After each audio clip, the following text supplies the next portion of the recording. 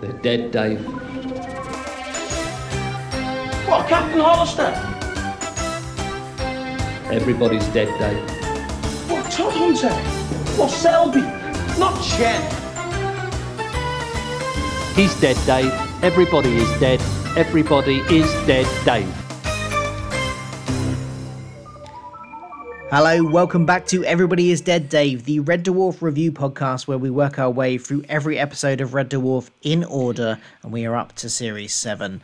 The us in question is usually myself, Phil Hawkins, long-term fan of the show, been watching since the 90s, and Adam Martin. Hello, Adam. Hello, that's me. Apologies, listeners, if I sound a little lower or a bit hoarse today.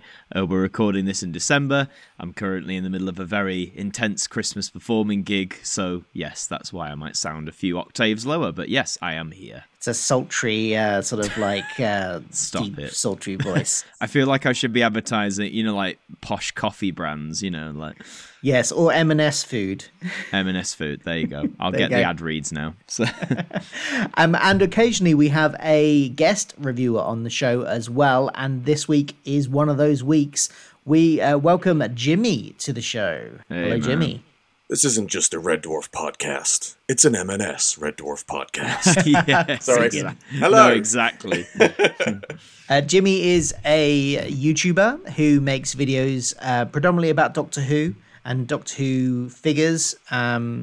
Predominantly, isn't it? It's mostly about Doctor Who figures. Pretty much. I think it's one of those things I always say it's never a Doctor Who channel, but it seems to be 90% of my content. Doctor Who figure videos, custom figures, review videos, lots of other stuff. Yeah, basically, if you make Doctor Who videos at all, you get classed as a WhoTuber. That's just Pretty it's just much, the way of yes. the world. That I is make very Doctor Who much- videos. Adam makes Doctor Who videos. We all make other videos as well. This podcast goes up on my channel, and yet I am still known as a Doctor Who YouTuber. I was literally about to say, I was thinking, what would you be if you were a Red Dwarf YouTuber? And I would go, would that be a Red Tuber? And I was like, no, that's a different thing entirely. Oh yeah. That's After Dark. That's for the After Dark. That's- edition. Even And, Dwarf Tuber sounds I like it thought would that, be something but then else. I thought, are you allowed? Is that allowed? Would that be allowed? These Yeah. That days? might get us into trouble somewhere. So. A person that does YouTube videos about Red Dwarf, I think that's the nearest you could probably do. Yes, and there are some really good dedicated Red Dwarf channels out there. There are. I haven't found them all, I'm sure, but there was one called Red Dwarf Nerd, which had some really great videos on. I think I've mentioned his before. He hasn't done any in a while, but he's got some really good sort of theory videos and stuff, which I quite liked. And then there's, I think, Red Dwarf News, I think, is another one. So there's some good ones out there that are just purely dedicated to Red Dwarf. Do go seek them out. And if you have one of them, do leave it in the comments below because we'd love to check it out. Absolutely. Right, so we are here today to talk about Series 7, Episode 7. We've never had an Episode 7 of a series before. No, This first is time. it's an extra long series. It's called Epideme? Is that how you think pronounce it's it? Epideme or epidemia. Epideme. I think, I think so, it's yeah. Epideme, they say in the I could be wrong, but I think in the episode they say Epideme. I but forgot it's- to clock how they pronounced it. I would just go with epideme because it's the closest to epidemic. That makes sense. And it's rather ironically sounds- that yeah, we that are sounds recording this in familiar. lockdown. Yeah, that sounds And the familiar. reason we've all been ill. Yes. Yeah, quite. Just to point out, we're not ill because we've got coronavirus. No, None of us no, have yeah, coronavirus. yeah, yeah. Not COVID, yeah. It's just Dreaded regular flu. run-of-the-mill colds. Before we kick off, as we always say, me and Phil have two different perspectives. I'm the relative newbie. Phil's been watching this for a long time. But Jimmy, where do you sit with the show? Are you somewhere in the middle, or are you more like Phil, more like myself? I would say I'm definitely closer to Phil. I don't know. I don't know if I would go seasoned veteran, but I'm inclined to say I probably am because showing my age now, I first saw Red Dwarf when it came out on television, and it was one of those shows it's not necessarily a family show. It is very much a PG show. But it was one of the few shows that was slightly more aimed towards adults that me and my sister were allowed to watch. And so we always used to watch it with our parents on a Friday or whichever night it was on. And it's just been one of those shows that's always been in the background of my memory. And I've seen it I watched it all on TV. I watched it when it was repeated by the BBC many years back, and then obviously I got it all on DVD as it came out. So it is definitely one of those shows that I probably know better than I would know other ones. In some ways, don't test me on this, please, because I'm gonna regret saying this immediately. But I would say it's actually, I probably know Red Dwarf better than I know Doctor Who. But I put that down to the fact that there's less of it. I was going to say that. Yeah. There's a lot less to memorize in Red Dwarf. Yeah, Doctor Who's got what, like 800 individual episodes, and Red Dwarf I think is it like 75, 76, something like that. I don't even think they ever reached 100. No, not yet. Not yet. Not yet. Yeah, they're still going. They might do one day get there. Although now they're just sort of more making just like the occasional special. It's probably less likely. But you never know. You never know. You never know. So what can you remember what the first episode of it you watched was?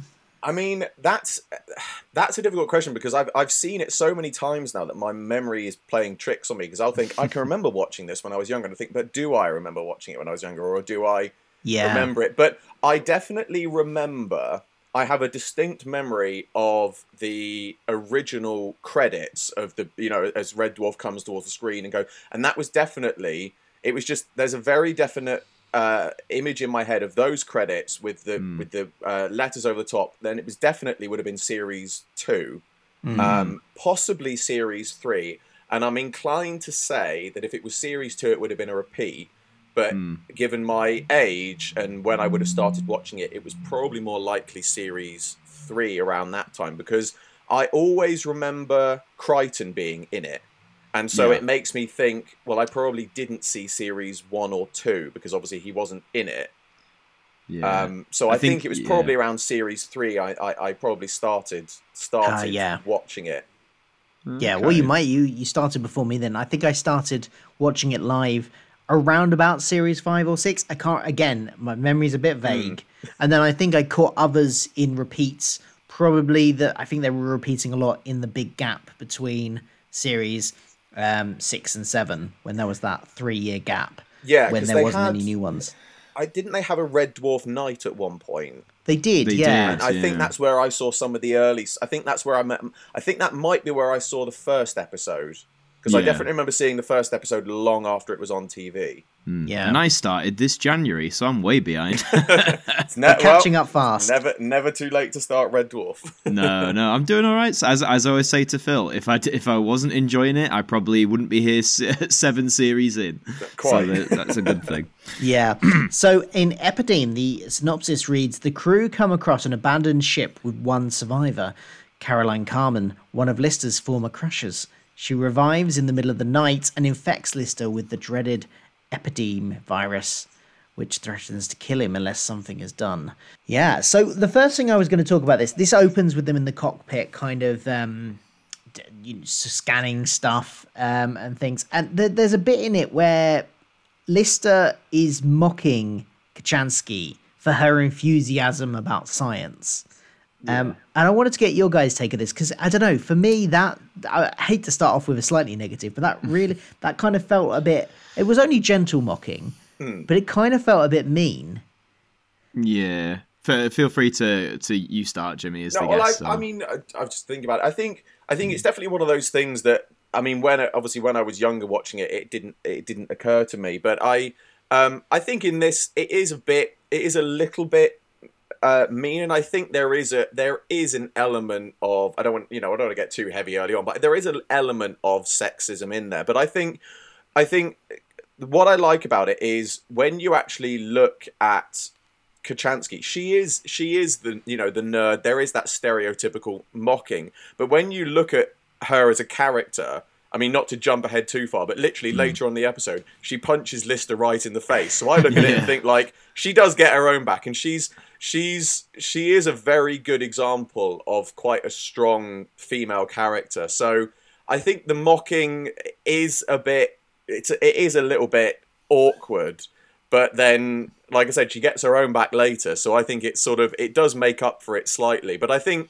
it is one of those things that I would label it, it's a product of its time. It is an example of something that I don't think you would be able to necessarily do today without having some, You know, it'd be like if I think if you made that today, Lister would mock Kachansky, and then she would mock him right back in some way. Yeah. I mean, one thing I did think about when I was watching it was that because there were several scenes in previous seasons where Lister would say the similar type of things to Rimmer, but I think it hits differently when it's Rimmer as the subject of it. Probably for two reasons. One, when Rimmer is trying to be all like, "Oh, I know about science," he's usually wrong. Yeah. And two, he's usually when Rimmer does it, he's usually trying to do it to act superior to the others, whereas that wasn't what Kachansky was doing. So whereas the exact same scene with Rimmer would have felt a lot different than this one did. And interestingly, I think this was written before they knew that Rimmer was leaving, so I wonder if this scene is a kind of a holdover from that original script. Yeah, quite possibly. That would make sense in a way, I suppose. Yeah, I mean, my thoughts on I agree with you both in what you're saying. I think for me though, the whole cockpit cockpit scene for me, if you like, it didn't really grab me straight away. Like a lot of the comedy they were going for. Just again, I always say, you know, comedy's subjective. Some things work for different people. It just didn't really click with me, I suppose. And like the whole, you know, Crichton trying to butt in, because obviously in this series we've had the whole thing of you know, Crichton's vying with Kachansky about Lister's affections, basically. You know, they've got this like rivalry going on. And there's moments later on in this episode where I think that is better service than in this beginning one. Yeah, I don't know. This opening, it just didn't grab me, basically, this opening scene, personally. Yeah, that's fair enough. Jimmy, did you have anything you wanted to say about the opening scene? Not really. I mean, I personally, I quite like those simple cockpit scenes, because it is kind of like, it's a simple setup to the episode. You know, it lets you know where they are. I mean, it's kind of like, in series 6, where the very first episode, they sort of, you know, after everyone wakes up and Rimmer's brought back and things like that, and he's defrosted, and they all have that moment where they're all sat around the table just talking about what's going on. I think that's what I like about a lot of the cockpit scenes, is it just sort of eases you into the episode, saying, right, this is where we are, this is what's happening, bit of banter into the episode. Yeah, but for that reason, I can understand why it can be difficult for people to get into it, because you look at it and think, why is this here? Sure, yeah. Well, we said before that they kind of replaced these cockpit scenes have kind of replaced the bunk scenes that we used to get in the earlier seasons, where they'd sit around and have their sort of chit chats, and you know, you kind of roughly get the introduction to the episode and what's going to happen, or a little intro sketch or something. That now kind of takes place in the cockpit and not the sleeping area. Kind of just has replaced that. Yeah, I did quite like the joke about Crichton getting a bachelor of something. I can't remember what it was now. Toilet University or something. From Toilet University, yeah. A bachelor of something science. Was it toilet science? No, Laboratorial sciences. Laboratorial sciences, that was it. And it turns out to just be a program, but he had to do a written exam to check the program was working. It was installed or something. Yeah. Yeah, something like that. Yeah, but the crew find a ship buried in a glacier, and it is a JMC supply ship, so the company that owned Red Dwarf. And they board it. There's frozen dead bodies all over the floor. I like the set dressing on this was really good, I thought. Fantastic. You know, I mean that's probably one of those ones. I mean, I think it was in series 4, Justice World. They used like, when it was still standing, it was the old pump house where the Tate Modern and places like that used to be as the sets. But you look at some of those places, they just find those sorts of places. It's all just pipes and stairways and things like that. But it's the way they light it and just the simple things they add to it that just you look at it and think that could so easily be the inside of a spaceship. Well, it feels grander than, like, I think it's in some episodes of Red Dwarf, sort of like what you were just saying there, Jimmy. Like they take because Red Dwarf is a show, like I'm sure, like a lot of the BBC sci-fi output of the time, the budget, I'm guessing, isn't necessarily, you know, sky high. But it's the way they utilize what they do have, and like this set of the ship they go into looks genuinely very impressive. Yeah, and the way they've made it all frozen as well, it looks really real and genuine. It looks like it is really cold in there, and all the frost and everything. It's a really good effect. It's wonderful, and it's the simple things like that. You know, you don't. It goes to show that for their budget, one of the things I love watching the older episodes of Red Dwarf, or even the ones into Series 7. You look at the set dressings, either on set or on location, and it really is minimal stuff that they use. These days it's all about, we've got to light this, we've got to put that there, we need this special prop built, we need, this lighting, we need this to be, that space there to be CG. And you look at that back in those days, and it literally was things from IKEA just painted grey, or just sets with a bit of ice on them, fake snow. And you just think, what they did with their budget was phenomenal with how they made it look. Absolutely. And this whole scene is also they got some dark, ominous music. They go very high in on the kind of tension building aspects, like the way the camera moves quite slowly, got the dark, ominous music. And then it is brilliantly played when then Lister kind of falls to the floor and screams, collapses to his knees. And you're like, what's going on? Has he been attacked by an alien or something? And all it is that he's had some ice water going down his back. It completely undercuts the tension they've been building up brilliantly. That's what they do so brilliantly in Red Dwarf, because they build it up, and they really do make it. And then something like that happens, and it's such a simple thing, that everybody, the minute Lister falls to the ground screaming, everyone's like, what? And then he says what it is, ice water down the back, and everybody in the audience watching knows exactly how that felt. Yes. Yeah. Oh God, yes, I know how that feels.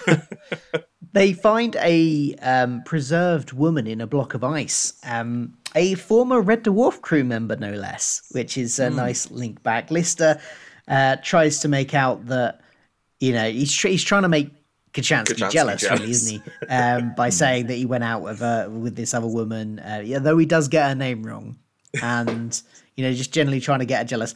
And then Crichton, and he says? In fact, whilst I was dating her, the two women in the quarters next door nicknamed her Carmen Moans. You could ask her if she was still alive. Crichton chips in with, "She is, sir. The life sign appears to be coming from this very spot." Does it? And then he has to massively backtrack and go, Well, she might not remember me immediately. She might have amnesia. Was it ice amnesia? Amnesia causes ice. Something ludicrous like that. It's classic Lister, though, isn't it? Trying to pull off something like that and then being caught out for it, and just trying to be like the cool lad, trying to ease it off. Craig Charles just does that so well. And then isn't there the brilliant quip after that where he says he tries to get Crichton to confirm that. He says, ice causes amnesia, and he goes, "Oh, I don't think I've heard that, sir." And he goes, "See, it's affecting him already." Yeah, it's the little quick fire lines like that just sort of that really make it stand out. And it's just those, again, the simplest things in some of the writing of those episodes are just brilliant. They take her back to Starbug, though, but seemingly the ice won't melt, so they all... Well, there is an interesting line there, because he says she's cold and unresponsive, and Crichton... This is... Because up until this point, there hadn't been any animosity between Crichton and Kochanski, which is a thing we've picked up on being a reoccurring thing in most episodes of the series since Kochanski joined. But here it comes back again, because he says, "Oh, and what about Miss Carmen?" Implying that Lister was talking about Kochanski. Yes. We've mentioned before that this little animosity between Crichton, or the jealousy that Crichton feels, is getting a little bit tiring. And at this point, I was like, well, okay, it's one little dig. It hasn't come up in the rest of the episode. Maybe it'll just be this, and then that'll be it. But it wasn't. Later on, it comes back with full force. So, and the jealousy, again, later on. I mean, we haven't really got to that bit yet, but it does. Let's deal with it now. What can you, Jimmy? What can you remember of Kochanski, and how long has it been since you've seen the rest of this series? Can you remember the rest of? Well, I know there's lots of bits of it. I know I can't remember if it was an episode before or after. So minor spoiler alert. Possibly, but there's a bit where they're sat around a table and Kachansky's like, "Why don't you like me?" And then Crichton starts giving her all of these reasons and things like that, how she's not good enough for Lister and things like that.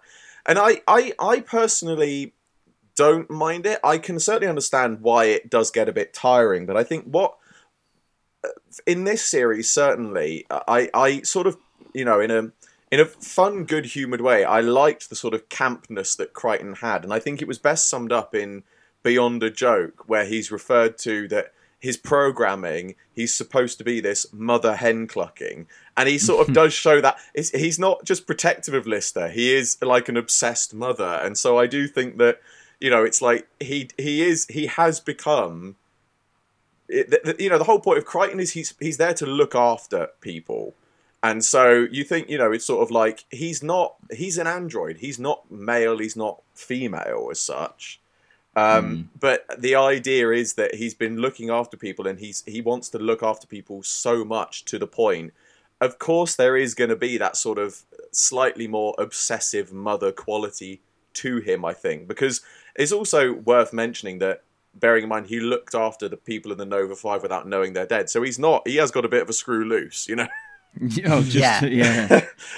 I personally, I don't mind the animosity between them. I think it does work well, but it's also the fact as well that I think it works well because, again, Kachansky's a very strong character, and while she might be a Kachansky from another universe, she still knows Lister. She still knows what Lister likes, and in many respects, she does know what is best for Lister.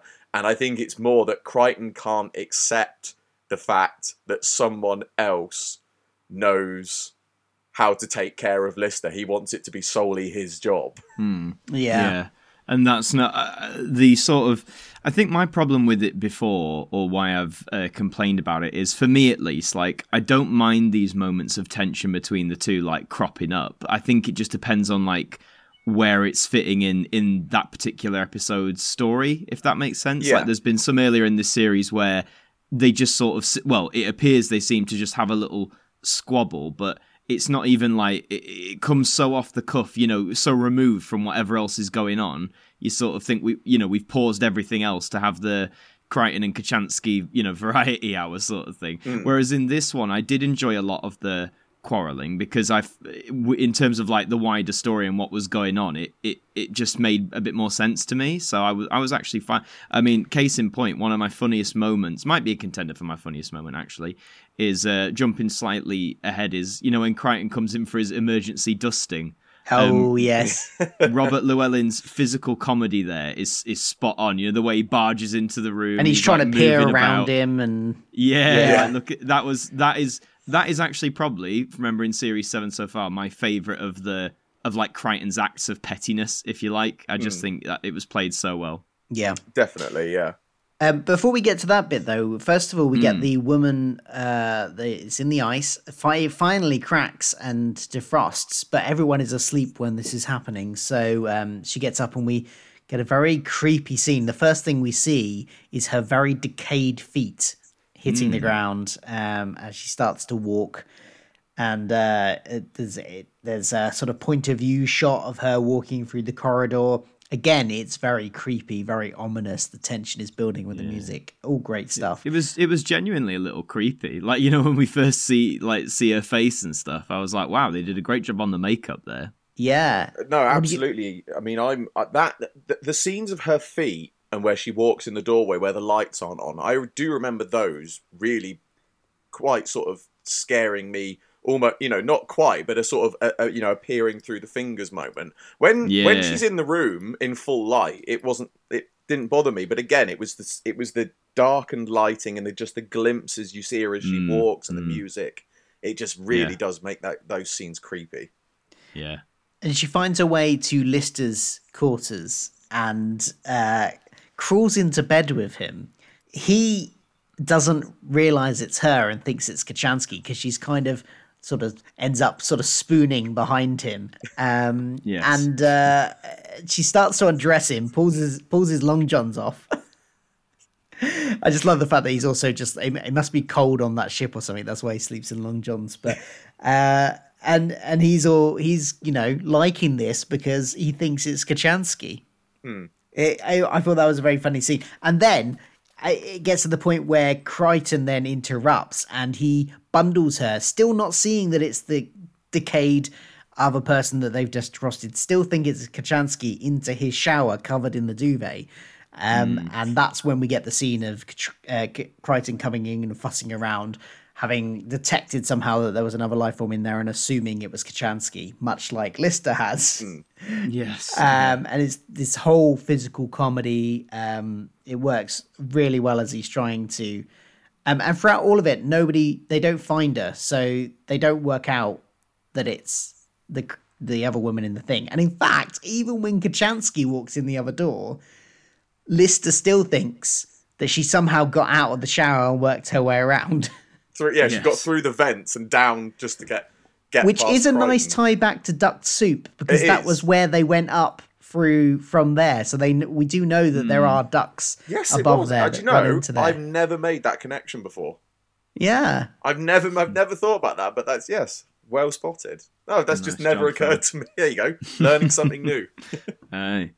We did get... this was where Crichton was being... and this is the one moment where I thought it was a little bit too much, where he was the jealousy again, because he goes into that you're high-pitched going, mode. you like her more than me, high-pitched bit. And I really did like the fussing around and looking for her and stuff and that kind of aspect to it. But when he got to that bit... and in fact, I think Lister epitomized my thoughts on it perfectly when he said the line, "Not again, man." Yeah. Yes. I think with that gag, the high pitched Crichton, I think it was this series, wasn't it? It was, of course it is, where we first heard that. And the first time, I think me and Phil both said we found it really, really funny. I think for me, I enjoyed it a little, but I think it's that, I don't know the exact phrasing, but you know what they say about comedy, like when you sort of repeat the joke too often, too quickly. Dissecting a joke's a bit like dissecting a frog. No one's that interested in the frog dies. That's the one, yeah. And it reminded me. Do you remember, I think it started in series 5. I might be wrong, but series 5 or 6, Rimmer had the running thing of every week he'd have a new, Space Corps directive. Yes. And I said to Phil, the first 1, 2, 3, whatever they were, I did genuinely find them really funny. But then I think I said towards the end of that series, they either seem to be running out of steam as to what the directive actually is going to be, and because they were doing it once every episode, for me at least, I know the people love it, but it just sort of took the fun out of it. Do you know what I mean? No, it was too, I can understand that, but what's just occurred to me, it's an interesting concept. Is Rimmer says the Space Corps directive, Crichton comes out with a comeback, and then Rimmer says the actual directive. But it's interesting that at that point, when Rimmer said Space Corps directive, you know that Crichton was going to come along with an absolute zinger. But it's interesting then is now Crichton's become the one that's they've sort of shifted. I feel like in a way they shift once you lost Rimmer, is you had Kachansky come in, but obviously Kachansky couldn't take Rimmer's place. So that kind of dynamic of annoyance, I call it, between Rimmer and Lister had to go to somebody else. Yeah. And you couldn't put it on the cat because the cat's not intelligent enough to do that. The cat doesn't realise he's being ignorant half the time. You needed someone who was realising they're being ignorant. And I feel like they shifted that onto Crichton a bit, which doesn't necessarily work because all of the past we've seen of Crichton, he is meant to be the science officer, the intelligent one. So it's, it's odd that he's suddenly become this figure of annoyance, in terms of the way the show was written. But in a way, it's because you've suddenly got Science Officer Kachansky's taken over Crichton's role. So Crichton's obviously still intelligent, but then you've got to have those... effectively, it's like you said, like the bunk scenes between Rimmer and Lister. Once you'd lost those, you had the cockpit scenes, fair enough. But once you lost Rimmer, you had to have someone else to replace Rimmer, and I think they tried to do that with Crichton. Yes. Yeah. Lister, as I said, Lister thinks that Kachansky has escaped from the shower. So when Crichton then leaves the room and is like, "Well, I'm sorry," he scuttles off. Lister's quite keen to get back to where he thinks they were a minute ago. Yeah. And he just goes straight for unbuttoning her dress. she's in a kind of like half asleep, dazed, confused. It's like, what are you doing? And he's quite forthright about it. He's like, yes. what he says? He says, let's hit the springs. And that's Something like when that. she punches him in the face. Absolutely decks him for being a Quite for being rightly so. Yes, absolutely. Although not defending his actions, but it did produce one of my potential funniest lines is where he said, "Let's get back to it. I'll get my Batman outfit." I don't know why. I think it's just because it was so unexpected, and just the image of, bless him, Craig Charles in like a 60s Adam West Batman outfit just really made me laugh. Isn't that a callback to Series 3 with I cannot remember the name of Camille, or not Series 4, when Lister sees his version of Camille, and I'm pretty sure he mentions about slipping into a Batman outfit. I think you're right. Yeah. Yeah, that's that's true. I think it's that episode I'm thinking of, but I was just, because that's, again, it's just occurred to me that I was thinking I'm sure that line was used more than once. Yeah, now that you've said it, it's like ringing bells in my head. I'm going, that does sound familiar. I like the fact that so I don't know whether it's funny or it's troubling that that's Lister's go-to outfit. Yeah, he's clearly got a bit of a role play kink. He wants to he superheroes likes a bit of superhero action in the bedroom. And fair enough. We're not here to judge. No. Each to their own. For different folks, you know. So and I feel a bit sorry for him here as well, because as far as he's concerned, he's continuing where they were just a second ago, and but I kind of understand both their perspectives, which is where the comedy comes from. It's just a complete miscommunication and one of those farces of mistaken identities.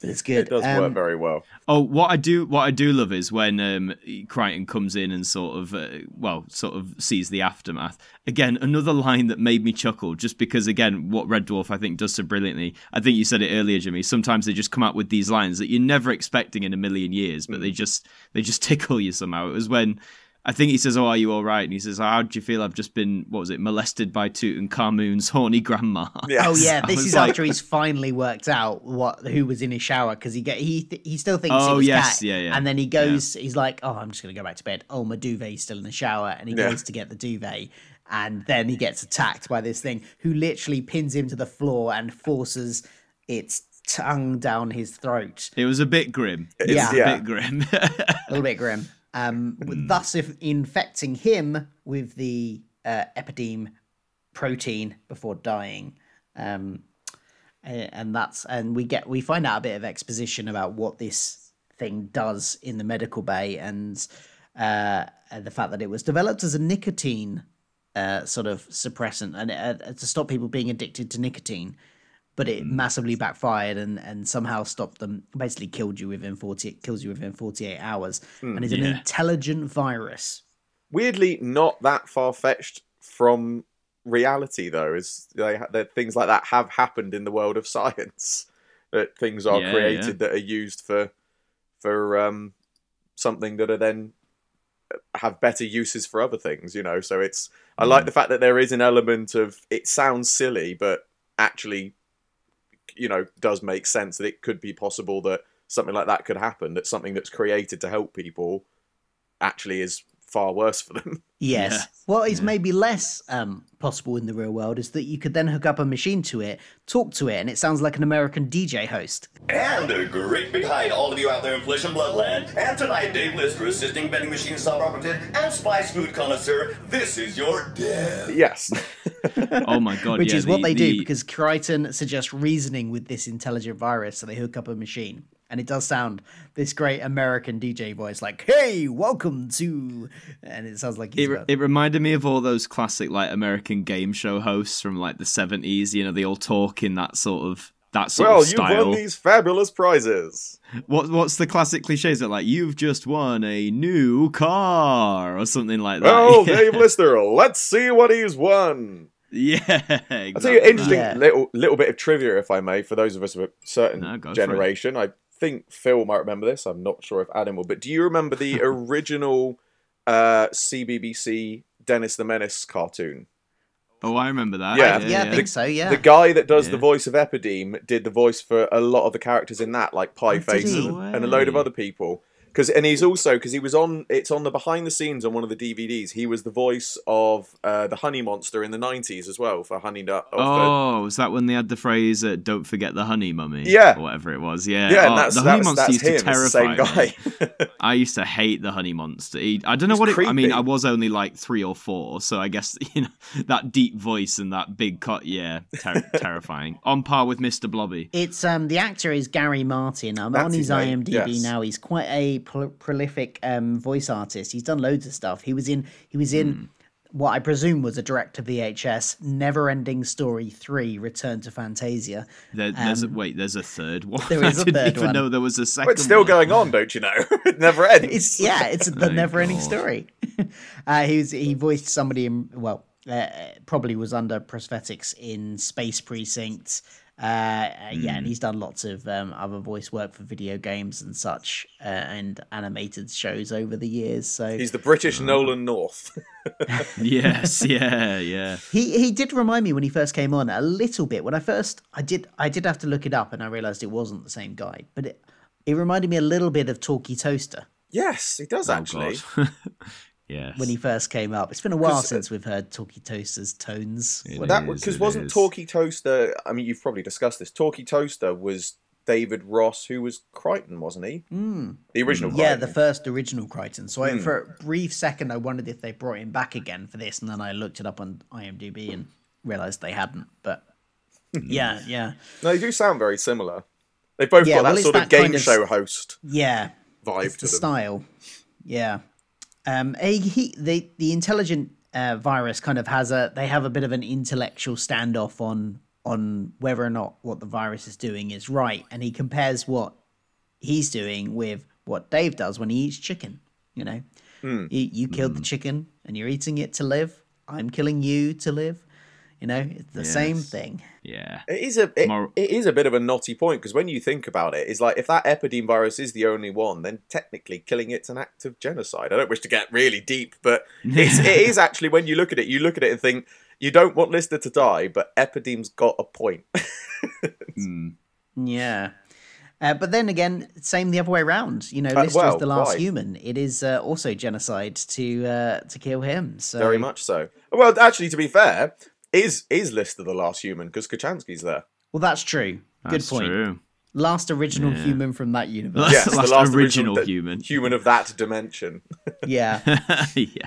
So what they come up with is a plan to force the virus into his arm and then chop it off. I did giggle when Kachansky says, "Let's go chop chop," and then sort of realizes what she does. It's like, Yeah. sorry. Yeah. Very quick. Now, did you pick up on the link to a really old episode here, Adam, or indeed Jimmy? Ooh. Wait, when they're discussing about Well, just cutting the his arm off? Or... whole situation of an arm being chopped off of Lister. Yes, I do. You remind me of it. Yes, I do. It's never mentioned though, is it? It's No. never brought up again. No, You'll have to he spark never- me. It's not coming So to me. I don't blame you, because it is right back at the beginning. I think it was the second or third episode, Future Echoes, where we get a vision of a future Lister who has a robotic arm. Oh, yes.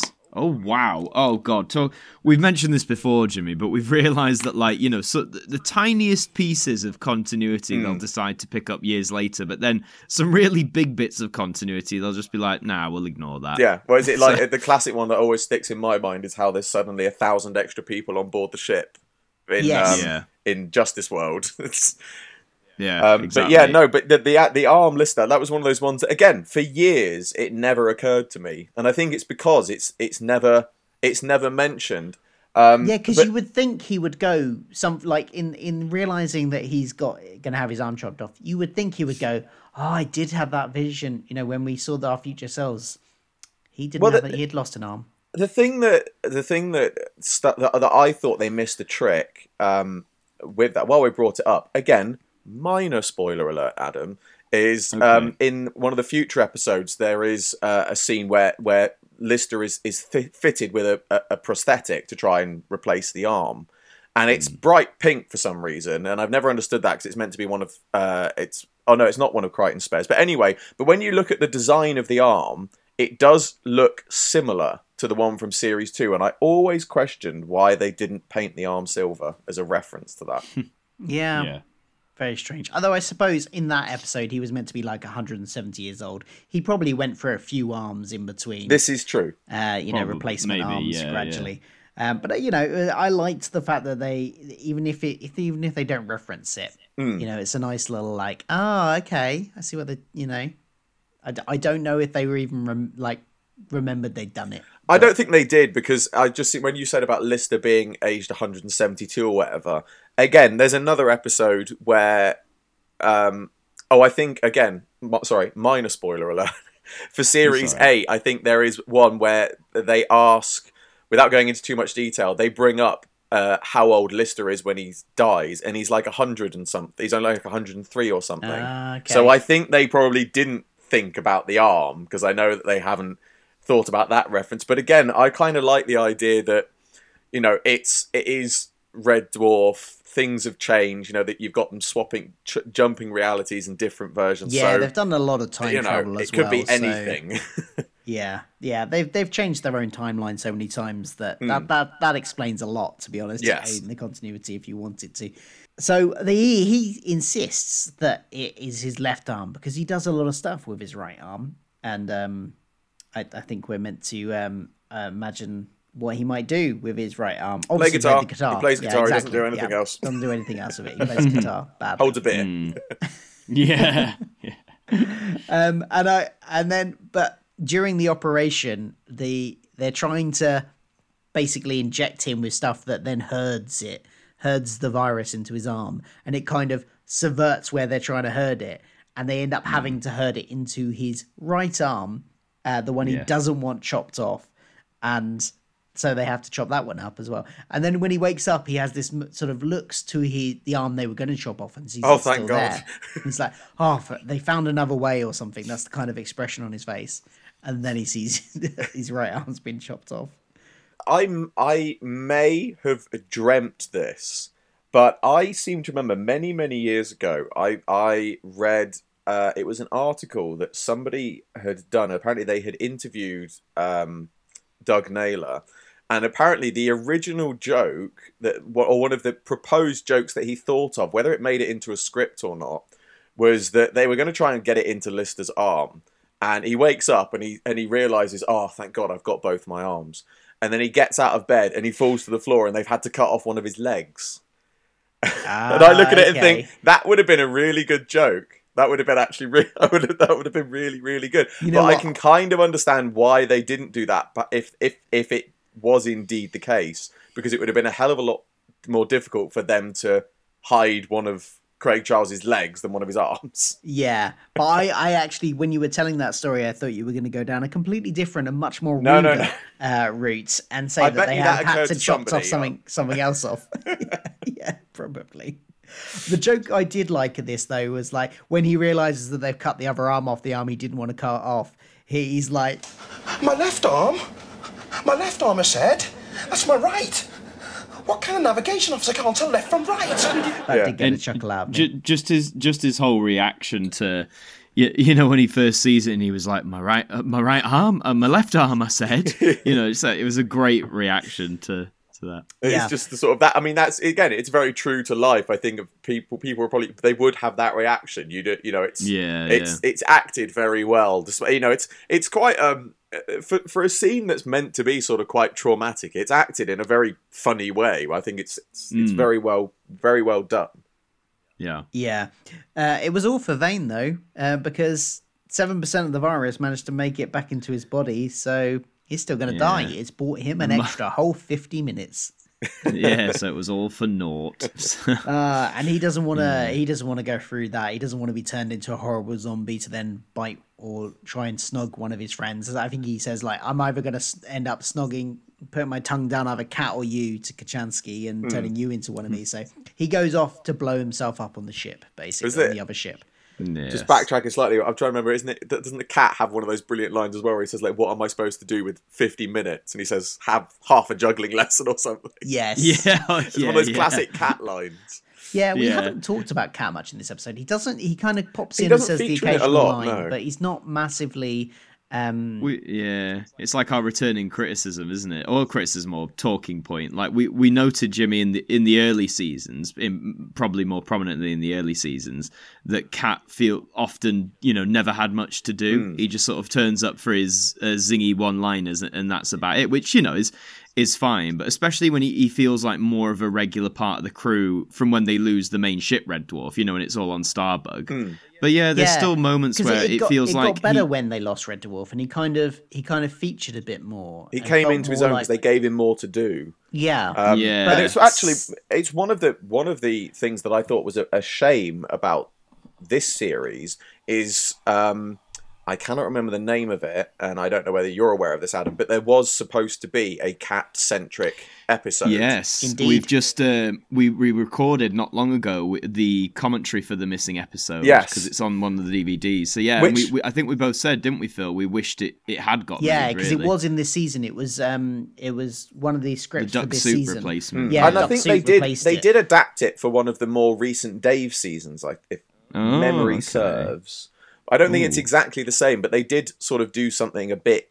They had elements of it, but when you actually look at the missing episode, you look at it and think, why didn't you do this instead? It would have been a brilliant episode. I mean, from what everything says about it, it got cancelled because of budget reasons, and it was just too expensive to make. It had a lot of Gelf in it. When you look at the storyboard version, you can see why. Absolutely. So it was a shame to lose that from this series, because Cat, I think this series, especially since Kachansky has come on board, has kind of fallen to the background again. He kind of he'd come up a bit in series 6 and became a bit more prominent. He didn't get his own storyline so much, but he was there as a presence a bit more than just zingy one-liners. But he's kind of fallen back a bit to that again since Kachansky came on board, unfortunately. Yeah, he's sort of relegated to, he's the exposition sort of side of things. He's I think the idea is probably that he's sat there, he's flying the ship, he's, somebody's got to be in control of something. But you sort of do feel like, well, was that because they needed to, it was assumed that he was flying the ship, or was it because they didn't have a lot for him to do, so they had to say, oh, he's off doing this. Yeah. Yeah. So Lister goes to blow himself up, and the virus tries to convince him not to. Eventually the virus lets slip that the crew were very close to finding a cure. And initially I was like, why would he tell him that? I mean, I get he wants to stop him blowing him up, but we do find out it's because the virus thinks that they can't get to the cure quick enough. But actually, so Lister goes back to Starbug, and Crichton tricks the virus into giving them a formula for speeding up the ship by kind of appealing to his ego and the fact that he knows everything, because part of this virus, the features of this virus is that he picks up all the knowledge of everybody it infects. So he plays on his ego and tricks him into giving up the information about how to make it faster so that they can get to where the virus has been. Yeah. I love the little I think it's in this scene where Epidemi they're asking him questions, and he does a little old classic British TV close down reference, where he's like, I think he's talking about when Lister dies, and he's like, and that's all, good night, and then he starts singing God Save the Queen. For someone who's a bit of a TV history, bit of a geek and nerd for idents and close downs, that was a very special little reference for me there. But I liked it. Again, very, very tongue in cheek, of course. But yeah, I mean, I'm almost inclined to say it probably wasn't that long. When was the last time they used that on television? It probably wasn't that long. Funnily enough, I don't know the exact dates, but this went out in, I think, the first few months of 1997, and that same year was actually the last year that they used the traditional close down on BBC One. I'm not sure when in the year it got phased out. Could have been before, could have been after. So, Yeah, I suppose you're right. But it would have yeah, been in at it would the have been in time. people's, you know, it would have been one of those things that you look back on it now and people wouldn't understand the reference. But I suppose at the time it was one of those things that people would have. It was there, as a Yeah, joke. for any younger listeners that we may have, There was a time when there was no BBC, there was no television after a certain television time. stopped at a certain Yes. time of night. CFAX, and teletext. yeah, it went Yeah. to. Now we're gonna have to explain what CFAX is. Sorry, it was like press the red button. Yeah, basically, Yes, but a yeah. lot less visual. Sophisticated. Yes. Yeah. So If you want to know more about CFAX, there's a video on my channel, A Brief History. You can go and check that. do check that Shameless out. plug. Tell you Shameless what, plug. remind me when this episode goes out, and I'll put the link in on the YouTube Sound, description man. below. We love a shameless plug on this. Why not? Absolutely. Why not? Why We'll not? have both forgotten about it by the time, because we record these about Probably, 6 weeks probably. in advance, so we'll have both forgotten about it by the time I actually come around to putting this out. But yeah, so TV, linear TV, that is a concept that I barely watch any linear TV these days. For any younger viewers listening, that's what that was. TV stopped, That's what it and you was. just got text on the screen for the rest of the night. It was their subtle way of saying, go to bed. You absolutely Yes. just go to bed. So, Yeah. There's just a hop series for a minute. That reminds me, isn't there? There's a joke in that about the young ones, like, what's that white dot? And Neil's like, it means there's no more telly. Go to bed. yes, yeah. Great joke. When they get to the place where the solution to the virus is meant to be, though, they find that it's all already been destroyed, and actually this was another trick by the virus, and actually there's no cure there, so they're still in a pretty screwy position. Personal little shout out here I want to give for one of the few times they reused a model shot in Series 7. Because they used was it. it They a used a reuse? model I shot did of wonder. Starbug across the planet, and again, those model shots in the early ones and in the later ones, it's very much things like that combined with my love of things like model railways and stuff like that my granddad installed on me. But it was those sorts of model shots on television are what got me into arts and crafts. So seeing those pop up again the few times in Series 7 was always brilliant because they looked so much better than the original CG they used back in the day. We've said throughout this podcast that the model work on this show is always absolutely beautiful. top notch. Absolutely stunning. Fantastic. And it's such a does. shame when they start using more CGI, because the CGI doesn't Yeah. hold up anywhere near as well as the model shots do.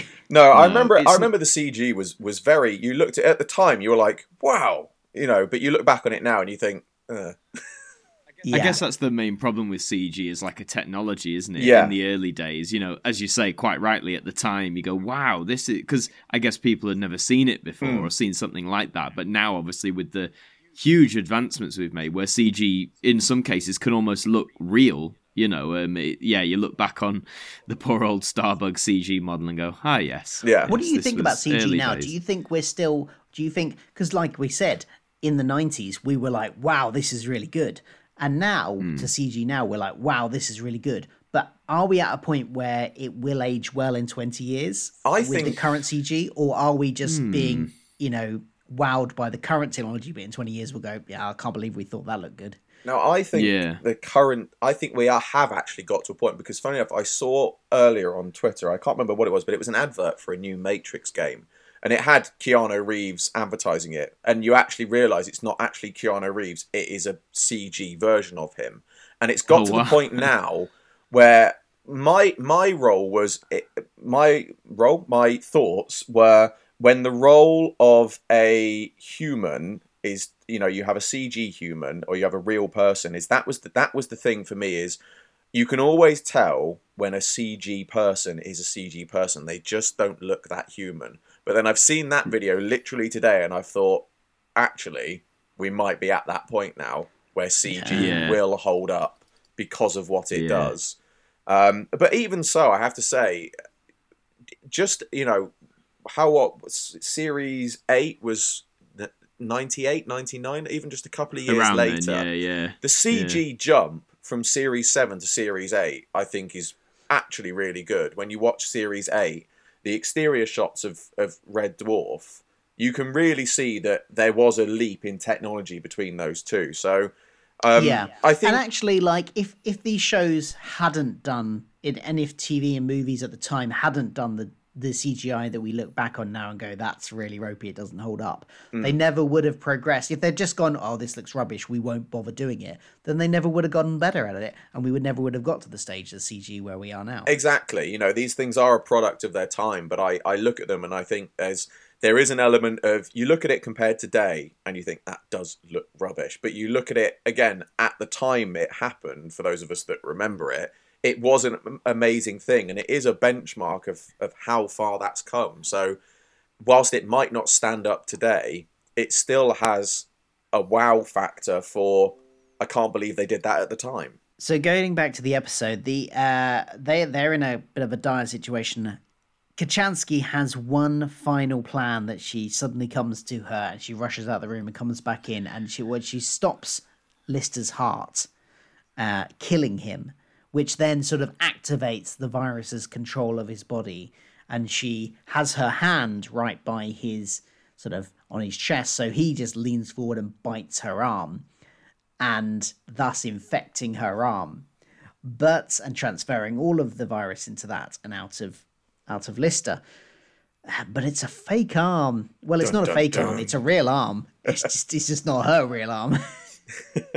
It's the real arm of the body they found at the beginning of the episode. Yeah. Brilliant. I quite liked it. I quite liked the sort of reveal. I mean, call me simple or whatever, but when she was doing it, at first I was like, okay, so is this going to be like a recurring thing that both Lister and Kochanski don't have an arm? But then it was as I was like, she's not exactly wincing at this, is she? Yeah, because she chops it off. I liked it. The fake arm off, not revealing yet that it's not her arm until after everybody goes, and then she pulls out. No, I arm. liked it. I found it quite funny, the reveal. So I think my favourite bit of that scene is the reactions. Is the classic thing of the cat.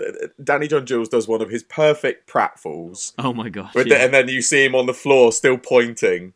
Frozen. And again, Robert Llewellyn does one of his fantastic bits of physical comedy, you know, as his shock and surprise.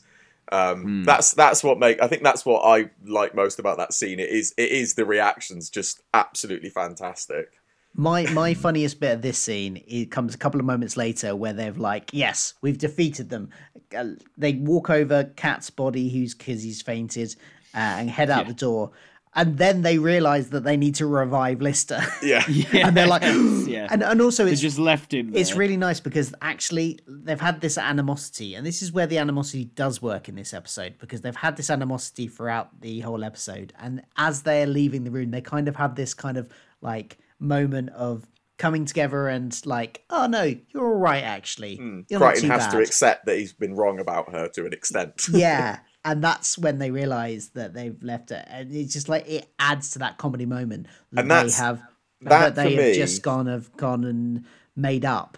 And that's when that happens. And that for me is one of the few times I think I actually liked Crichton's high pitchness, is he leaves the room and then there's a beat and then you just hear him scream, Mr. Lister. And that's one of the few times I think that works, because and I think it's one of those classic things, it works because it happens off screen. If you'd seen him do that on screen, it wouldn't have been as funny. Yeah, I agree. Absolutely. And then they revive Lister, and then we get a to be continued. Not often we get one of those. Yeah, not often. So, I mean, for me, again, this is my first time going through it. And I know episode 8 is the finale of series 7, so I'm thinking, is this the to be continued? Is that implying, is Epideme gonna somehow, return somehow, or is it just in terms of to be continued for like Lister now being armless? Or call me intrigued. I don't need to worry about him. He's armless.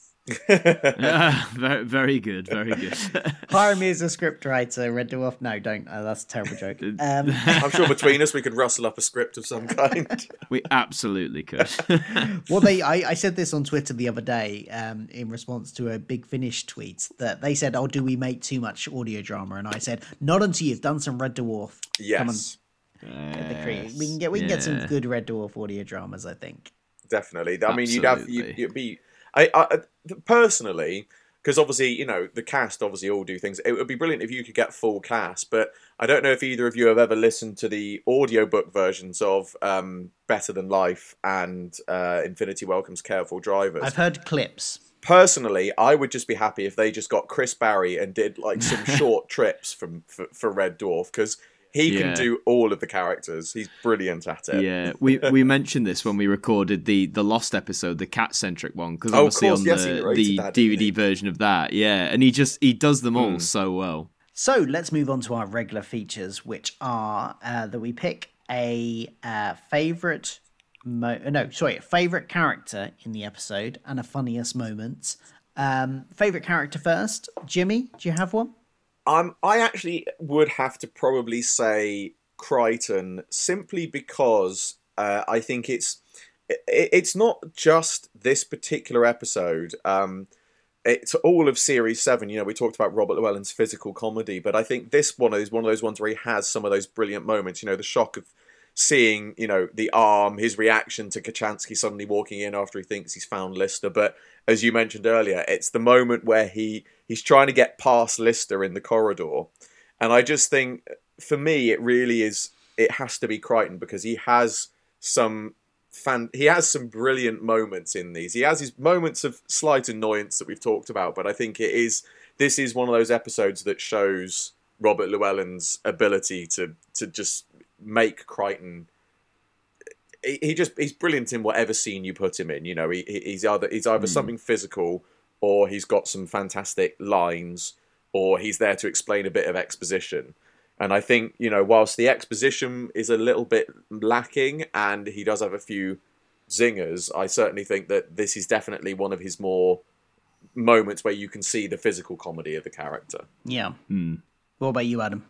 I'm going to give it to Epideme, our title character. I just, even though we mentioned it, and it is like corny in a way, but it works so well, just that sort of classic American DJ game show host vibe and all the little references and let's be face it, if you know my chant, the close down reference probably would have clinched it for me alone. But no, I just love that portrayal. As much as I love the regular cast, I do like it when we get a guest character who is as interesting, if you like, or if not more, if that makes sense.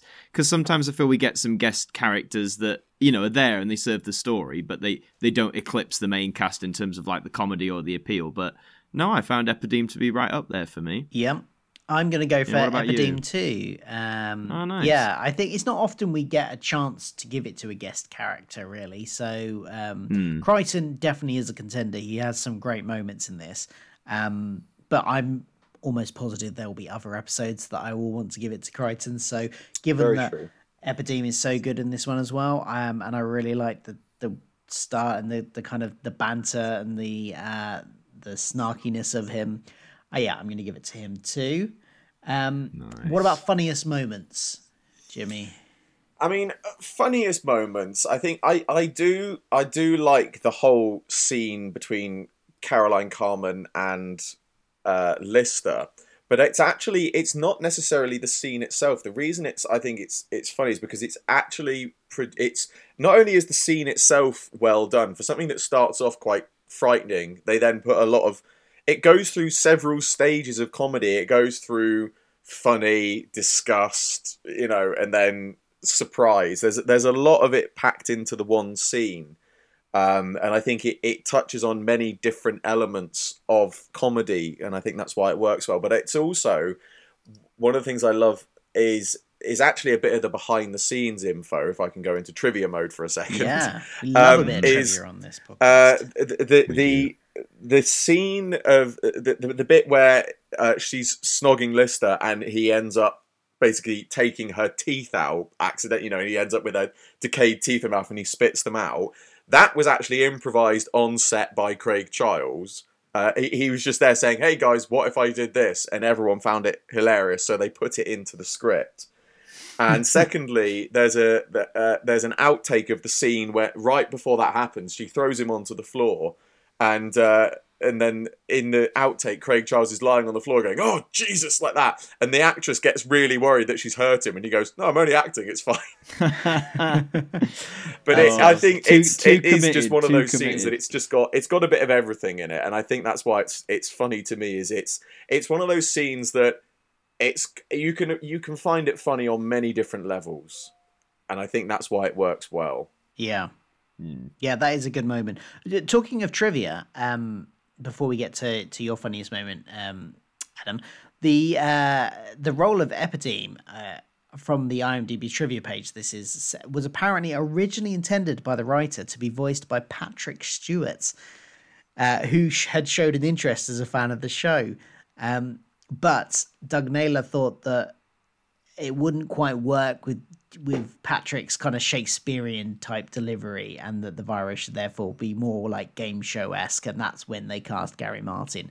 But I mean, I would have loved, like, I don't know what stage this happened, but if they'd gotten Patrick Stewart in to do a test for it or something like that, I would love to hear that. That sounds like some sort of YouTube video redub waiting to happen. Somebody just go out and find everything that Patrick Stewart's ever done. Realistically not possible, and you just go and pick out the lines that fit best into that scene, and you just redub it with Patrick Stewart. Or if anybody's just a really good Patrick Stewart impersonator out there, you can do it as well. That's fine. That would be brilliant. Adam, what's your funniest moment? My funniest moment is actually just a single joke that I don't think we went over, or I didn't mention at the time. It's near the beginning.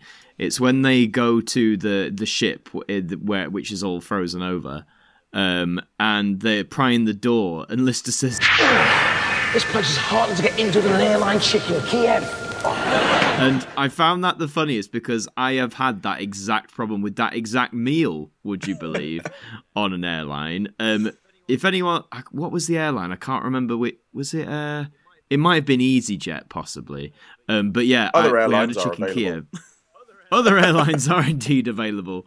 But yeah, just their chicken Kiev. Oh my God. It was one of probably the worst things I've ever had. And also to get into it was, because they give you, I don't know if they still do, there's like little plastic knives and forks and stuff. Whenever you're trying to do anything. Yeah. And they're just no good. So, but yeah, I felt like that joke spoke to my soul a little bit. So and it got the biggest laugh out of me, admittedly. There were other contenders that we mentioned, like the Batman suit gag and all that, but I've got to give it to the airline chicken Kiev. Yeah, for me, there were several contenders in this episode. There were lots of really funny moments in this episode, but I'm going to give it to the moment that I did mention earlier on, where the Lister tries to make Kochanski jealous by saying that he went out with this person that is in this ice block before he knows that she's still alive, in inverted commas. And the backtracking, especially when he finds out that she's still alive, that got me laughing out loud. So that's my funniest moment. Very good choice. Nice, good choice. And the last thing we do is give it a mark out of 10. How many scutters out of 10 do we give this episode? What about you, Jimmy? I'm inclined to say 6 or 7. It's probably not my favourite episode of series 7, but that's a bit like saying, having 3 of your top favorite things put in front of you. It's by no means is it a bad episode, but I think it is one of those ones that it's got its lines and it's got its fast-paced action in it and things like that, but when you boil it down and you compare it to some of the other ones, it's kind of like we were saying, it's kind of like, for example, there's not a lot of the cat in it, and yet he's got some of the best lines in that particular episode. He's always got something funny, and as we said, it's some of Crichton's moments that I don't mind his mother hen cluckingness, but I can understand why it did great people, and I think it is. Yeah, I would say 6 or 7. Let's say 6.5 if we can have half a scutter. You can indeed. Absolutely. Just the head. Yes. Adam, what about you? For me, mine's close to Jimmy. I'm going to give it a 7, this one. For the reason that, there were lots of strong moments, like especially some of the one-liners. Epideme as a character I really liked. Crichton's mother henness, like all the pettiness. The emergency dust scene was brilliant. I think the detractions were just like, again, there were on the flip, there were some moments of the comedy that didn't really grab me, like that opening scene, for example. Not necessarily like the scene structure, but just the jokes within it, if you like. It just didn't really grip me too well. But I wasn't like this was an outstanding one. But I felt I always try and go, like, when I finish watching an episode, I'll always try and think, right, what is my gut saying number-wise? And I'll try and stick to it. And for this one, it was saying a 7. Fair enough. Well, it sounds like I have enjoyed it a little bit more than you guys then, because I've given it an 8 out of 10. Oh, okay. I think it is one of my favourite ones of the series. There are a few. I think I gave Blue higher, and then I think Stoke Me a Clipper is also possibly higher. But other than that, I think it might be my third favourite of the series so far. We've got one more to go, obviously. I thought it had a really solid sort of plot that everything was hinged on. Good sci-fi concept and lots of jokes that I found really funny. Sometimes I've said this series, they focused more on the drama than the comedy in some episodes. But this episode kind of had a nice mix of both. So I appreciated that. I'm fine with an episode that is slightly more drama, but when they get a nice mix, that's really good. So yeah, 8 out of 10 from me. Nice. Yep. Solid. Well, that is Epiteam, and we are now one episode left of Series 7 before we move on to the final series of the original run of Red Dwarf before its 10-year break. So we're getting on now. Thank you for watching, everybody. Jimmy, where can people find you online? Where can they find you, the stuff you create? You can find me on YouTube on Captain Jimmy Pie. If you go to my Twitter, also under Captain Jimmy Pie, or my Instagram, also under Captain Jimmy Pie. I've actually just signed up to LinkedIn, and I've got a link there with all of my different social medias and things on there, so you can find it. But pretty much everything is under Captain Jimmy Pie, so search that, and I'm sure I will pop up. Excellent. And of course, Adam, where can we find you? Where can you find me? Just Adam Martin with the Y. I have YouTube as well. Like we mentioned earlier, I do videos on Doctor Who, but a lot of other different things as well.